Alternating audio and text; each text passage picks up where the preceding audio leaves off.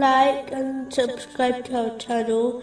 Leave your questions and feedback in the comments section. Enjoy the video. Continuing with the last podcast, which was discussing the aspects of piety, indicated in chapter 78, verse 31. Indeed, for the righteous is attainment. In order to make it easier for a Muslim to strive to adopt piety, they should bear an important principle in mind, that this material world is a temporary home. It will quickly vanish, as if it never existed in the first place. This is quite obvious. If one ponders over the stages of their own life, they will realize that even though they may have spent years in one place, such as their secondary school, yet after it finished, it seems like they were there only for a moment, and the effects of the experience fades away also. In fact, the essence of the Holy Quran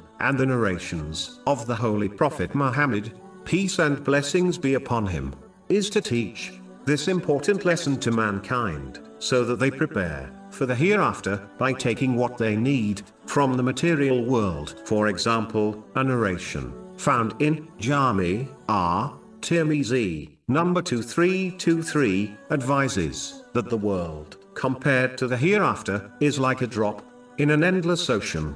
An intelligent person would never sacrifice an ocean for the sake of a drop.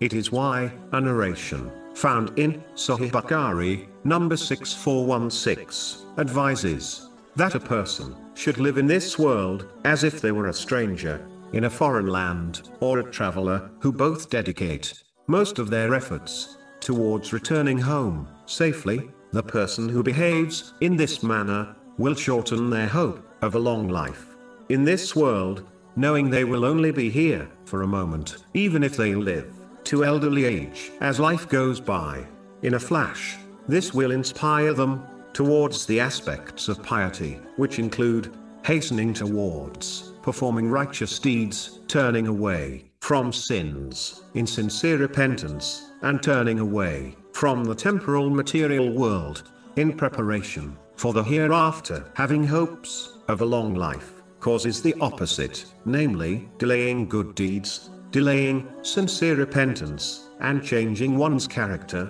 for the better. And it inspires them to dedicate most of their efforts to beautifying the material world, as they believe they stay in it will be long.